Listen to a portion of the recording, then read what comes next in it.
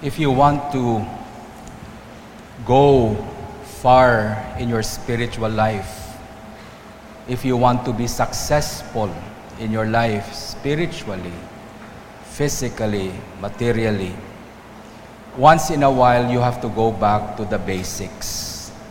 Meron tayong kasabihan sa Pilipino na ang tao hindi marunong lumingon sa pinanggalingan ay hindi po makararating sa paroroonan. Because sometimes, akala natin matuwid ang landas natin, pero pag lumingon tayo, makikita natin, baluktot na yung daan natin. O sa Ilonggo, patiko na ang dalan mo. Okay?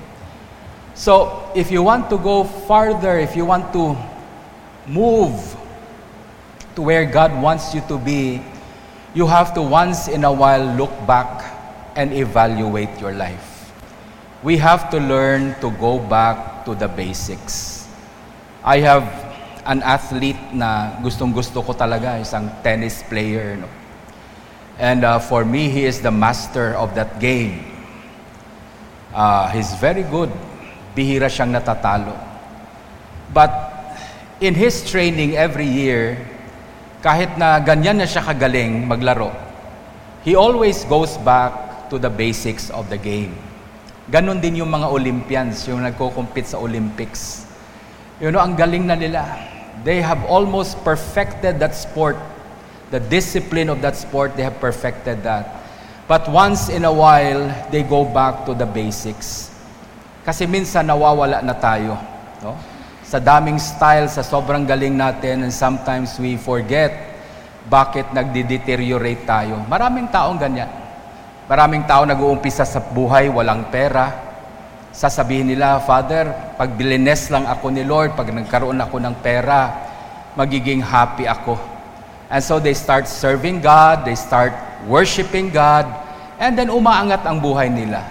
Nagkakaroon sila ng blessings sa buhay. But then when they reach the top, sa sobrang dami ng blessings, suddenly hindi na sila happy sa buhay nila. They get frustrated, they get disappointed in life.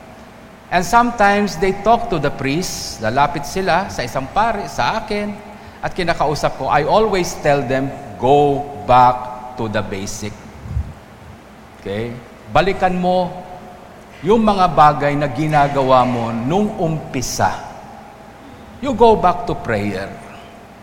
You go back to the reading of the scriptures. You go back to the very basic of our spiritual life. That is very important. Lent is a time of going back to the basic. Lent is a time that God has a portion for us, that we will be able to look back in our life. Palaging ang tinatanong ni Father Nonoy, saan na ba tayo? Saan ka na sa buhay mo ngayon? Are you happy in your life? Are you improving sa buhay mo? O ganun pa rin? Sabi nga nila, habang tumatagal tayo kay Lord, yung pag-ibig natin sa Diyos ay lalong umiinit. Yung tanong ko sa ibang Kristiyano, bakit nang lalamig na yung pag-ibig mo? Something is wrong.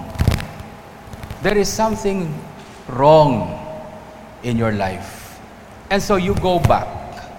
Kasi hindi ka talaga makararating doon sa pupuntahan mo kung hindi mo munang balikan yung pinanggalingan mo. Saan ba ako nagkakamali? And you go back to the basics. Our gospel today is a story of Jesus coming to Jerusalem. When he entered the temple, he overturned the table of the money changers, sabi dito. He drove out those people selling doves, selling animals for the sacrifices. And, you know, hindi to ang Jesus na kilala natin, di ba? Sinasabi natin yung Jesus na kilala natin, mabait, humble, meek, and kind. Ganyan si Lord, di ba? But on this particular day in our gospel, when he entered the temple, he just suddenly changed. No? Iba na siya. Started confronting the people. Started driving away those who are selling doves and, you know, And itong sinabi niya, take these things away. Do not make my Father's house a house of merchandise. Ano bang problema? Bakit nagalit si Lord? Sometimes iniisip nila na biglang, pugso ng galit. It was an emotion, an anger that came out from his emotion. Napikon siya, baga. But to look at the gospel properly, nakita niya na yung problema sa temple gabi pa lang. He did not confront the people. Kaya hindi mo masabi na bugso ng kanyang emotion. No, it was not. The following day, he came back. He even made a whip. Gumawa pa siya ng whip, a 3-cord whip. And he started driving out the money changers. So, plinano niya. It was not an outburst of emotion. Hindi ganyan ang Diyos natin. He planned that because there is something that He purposed to do. Lahat na nangyayari sa buhay natin, by purpose yan. Hindi yan dahil sa bugso ng emotion ng Diyos natin. No, He does not. He carefully plans everything in creation and in your life. Why? What was the problem here? Galit ba ang Diyos na nagnenegosyo tayo? You look back, how did this start? Paano ito nag-umpisa? Why are there money changers? Bakit meron nagbebenta ng mga hayop doon sa templo? Why? Because some of the Jews had to travel very far. Ang layo pa ng pinanggagalingan nila. And every year, they come to the temple to offer their sacrifices to God. Kung sa sobrang layo, maglalakad ka, mag-uumpisa ka, yung tupa, yung baka, yung hayop na dala mo to offer to God, mataba pa, malusog pa. Sa sobrang layo ng lalakarin mo, pagdating mo doon, may sakit na yung hayop mo. Payat na yung i-offer mo kay Lord.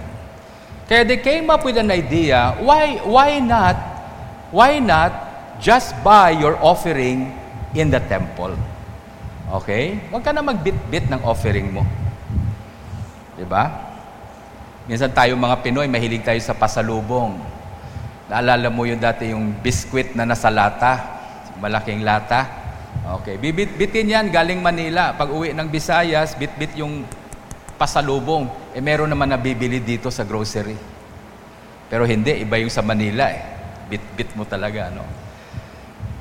So, sinasabi ng mga Jews, ng mga Pharisees, yung mga leaders ng temple, wag na kayo magbit-bit ng hayop.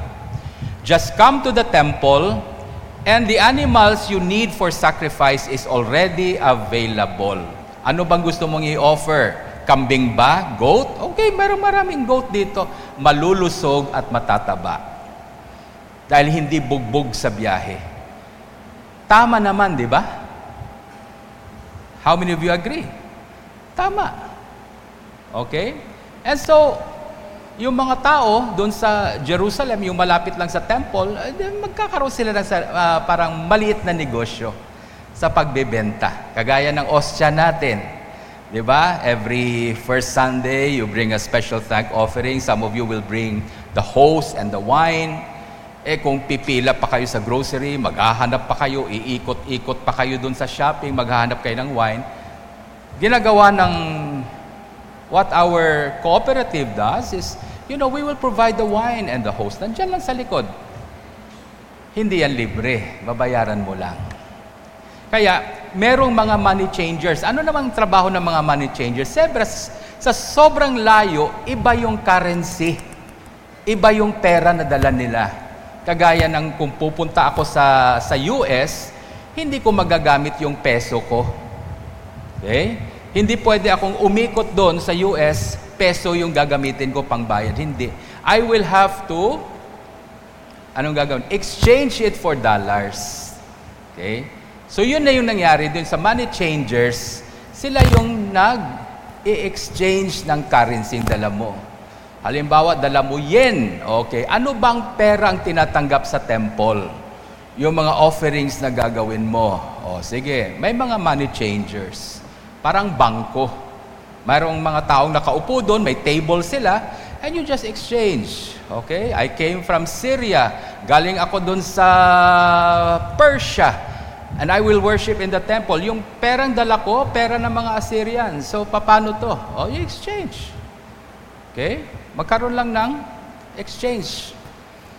Then you're able to buy the animals you like. Maganda ang plano. It was a good system. Ang problema lang, maraming bagay sa buhay natin nag-uumpisa maganda at mabuti. Pero dahil may diferensya ang puso natin, nagiging masama sa atin.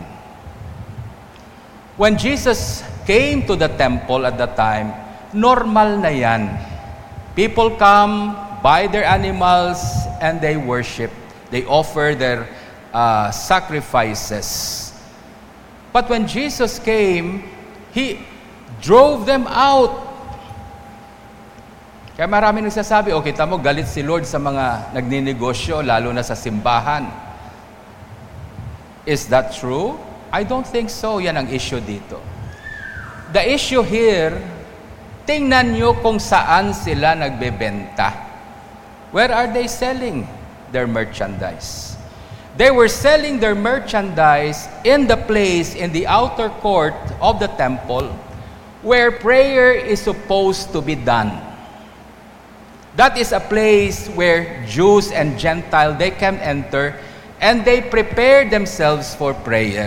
Ang problema, doon din linagay yung pagbebenta ng mga hayop, doon din linagay yung pag-exchange ng currencies. In the end, what happened, in that place where business is being transacted, mas naging importante sa mga tao yung negosyo nila kaysa pagdadasal. That is a place of prayer. Ang hirap kaya magdasal sa gitna ng palengke. Nasubukan nyo na ba? Magdasal kayo sa gitna ng palengke. It's so difficult to pray when you're in the middle of the market. Yan ang nangyayari.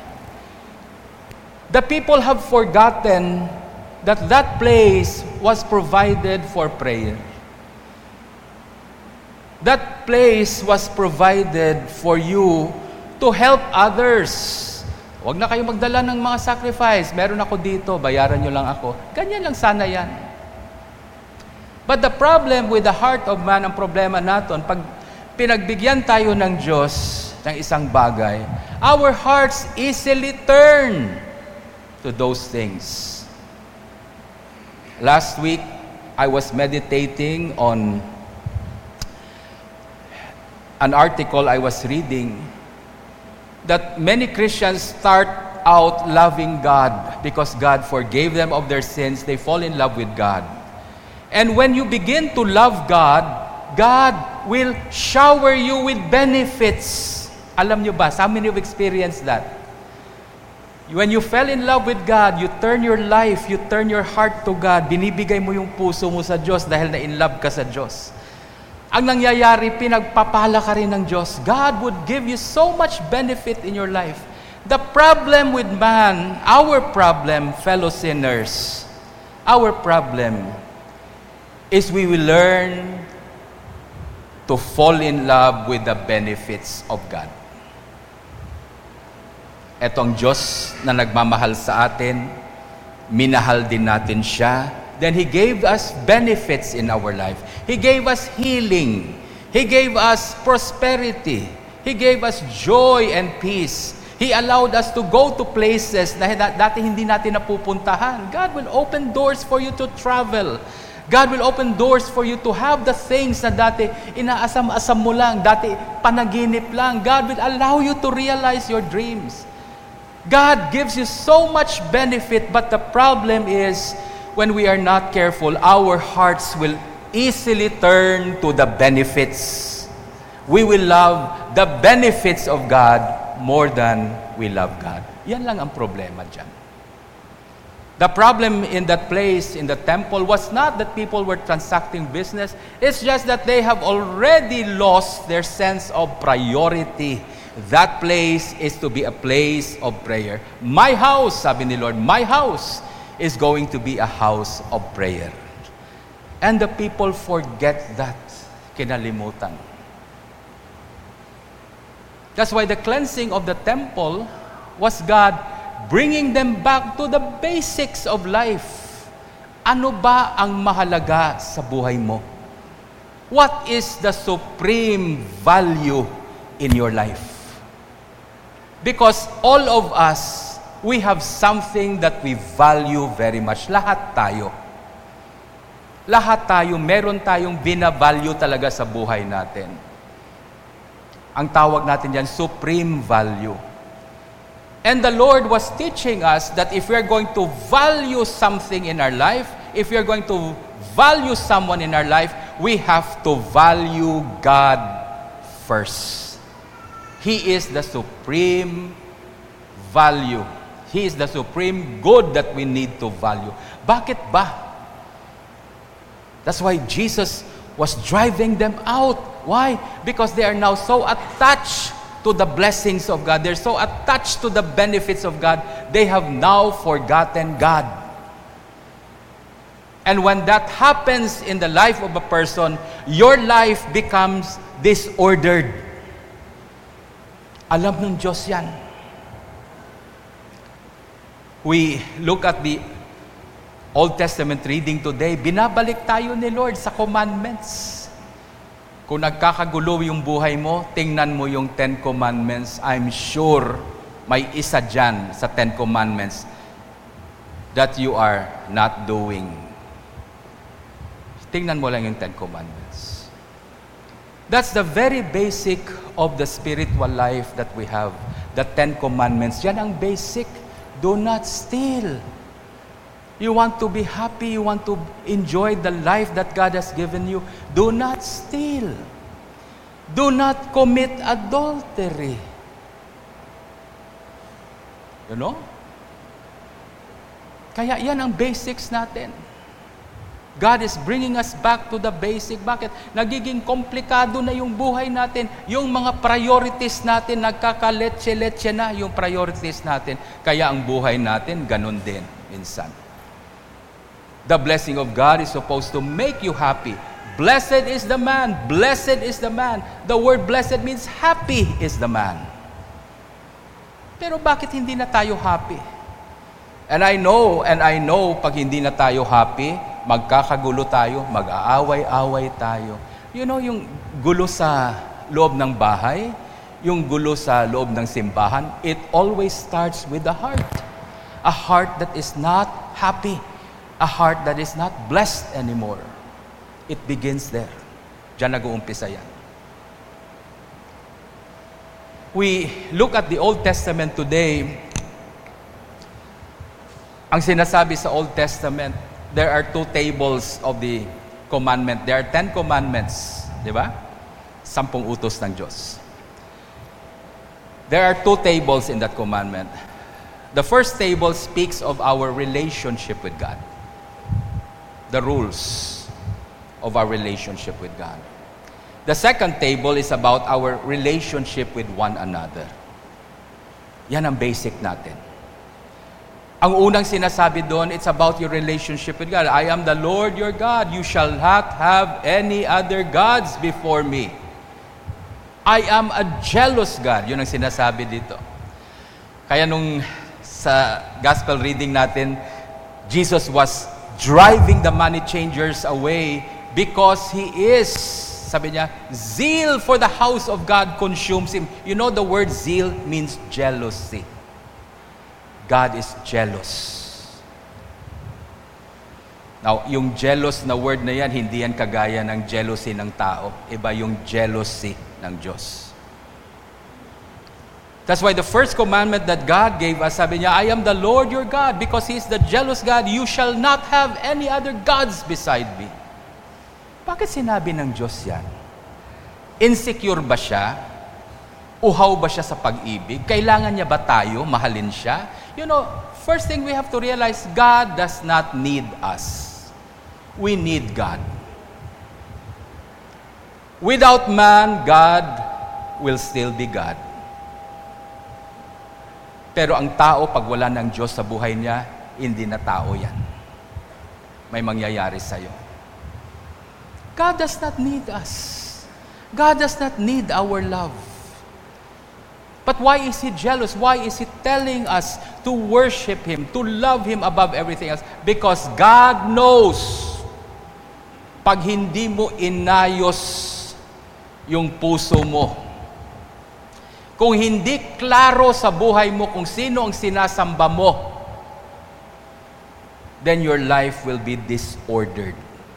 We have to be sure, we have to be clear, sino bang sinasamba ko? Sino ba ang minamahal ko lubos? Who is the supreme good in my life? Who is the center of my life? Yan ang alamin natin.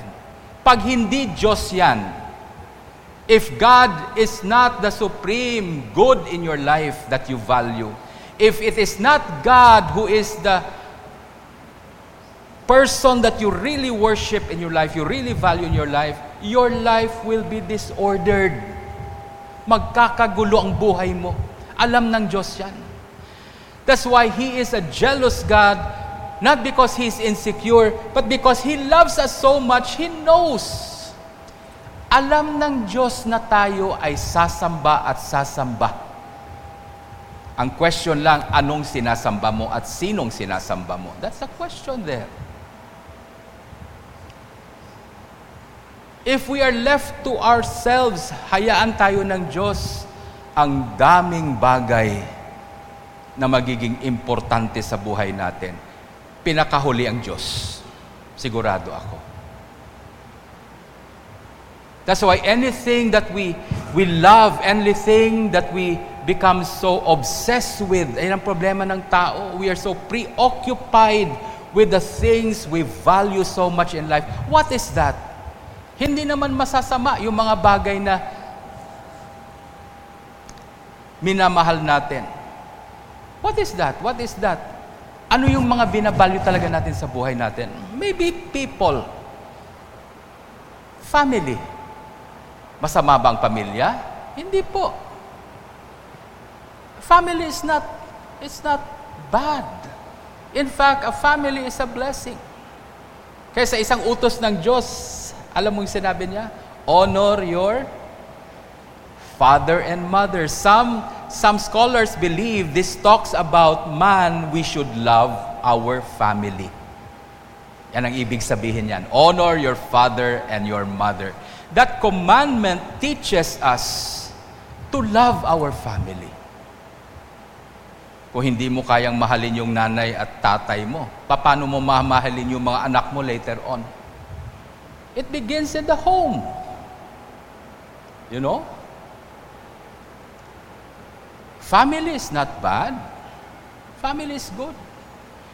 But when we begin to love our family more than we love God, when we begin to put our family on our priority list more than God, it becomes a problem.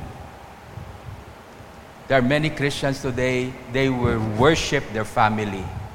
Akala mo Diyos ang sinasamba nila, but it's their family. You know? What else? We have so many things in life. Our business. Masama ba may business tayo? Masama ba may career tayo? It's a blessing from God. But do not turn your heart to them. That's why ang sinasabi ng Diyos sa atin, you should love the Lord your God. You shall have no other gods, because anything that we love equally with God becomes an idol to us. Then we fall into idolatry. It could be your job. It could be your ministry. Marami na akong taong nakikitang mahal na mahal nilang ministry more than they love God. I know people who do ministry all the time. Nasa simbahan nagmi-ministry, but they don't talk to God. Hindi nagdadasal. Hindi nila kinakausap ang Diyos. Amen? Anything or anyone that you would love equally with God is an idol. If you have an idol in your life, that idol is what you worship in your life. Maybe pwede mong sabihin, ang Diyos ang center ng buhay ko, ang Diyos ang sinasamba ko, but in reality, you worship other things. You worship yourself. There are people who worship themselves. Mas importante sila kaysa Diyos. When we begin to do that, our spiritual and moral life will be so disordered. Hindi mo maintindihan bakit galit ka palagi sa mundo. Galit ka palagi sa mga tao sa palibot mo because there's something wrong in your heart. That's why the season of Lent is a time of cleansing for us. It is a time where we slow down in life. Kasi nasabihan ko yung mga lektor natin, pag nagbasa kayo ng Bible, bagalan nyo. Kasi lahat nagmamadaling umuwi na. Bagalan nyo. Pag kumilos yung mga pare sa altar, pag kumilos yung mga acolytes natin, ang bagal nila. Bakit? Lahat tayo nagmamadali sa buhay. We don't take time. Take time to settle down and reflect on our life. Go back to basics. Allow God to cleanse your heart. Allow God to search your heart to find if there is some wicked way in me. Kasi minsan iniisip natin, napakagaling talaga natin. Napakabait ko talaga.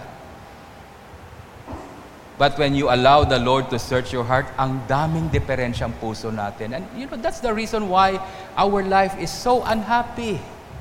We are so discontented in life. We are so frustrated in our life. Because of that. The cleansing of the temple, going back to the basic, the commandment of God, love the Lord your God with all your heart. It speaks of loving God, putting your mind, your heart, your strength, putting God at the center of your life. He is the gravity that pulls you. You are being pulled towards God. When that happens, when God becomes the center of your life, when you begin to pour out your love on God, what happens?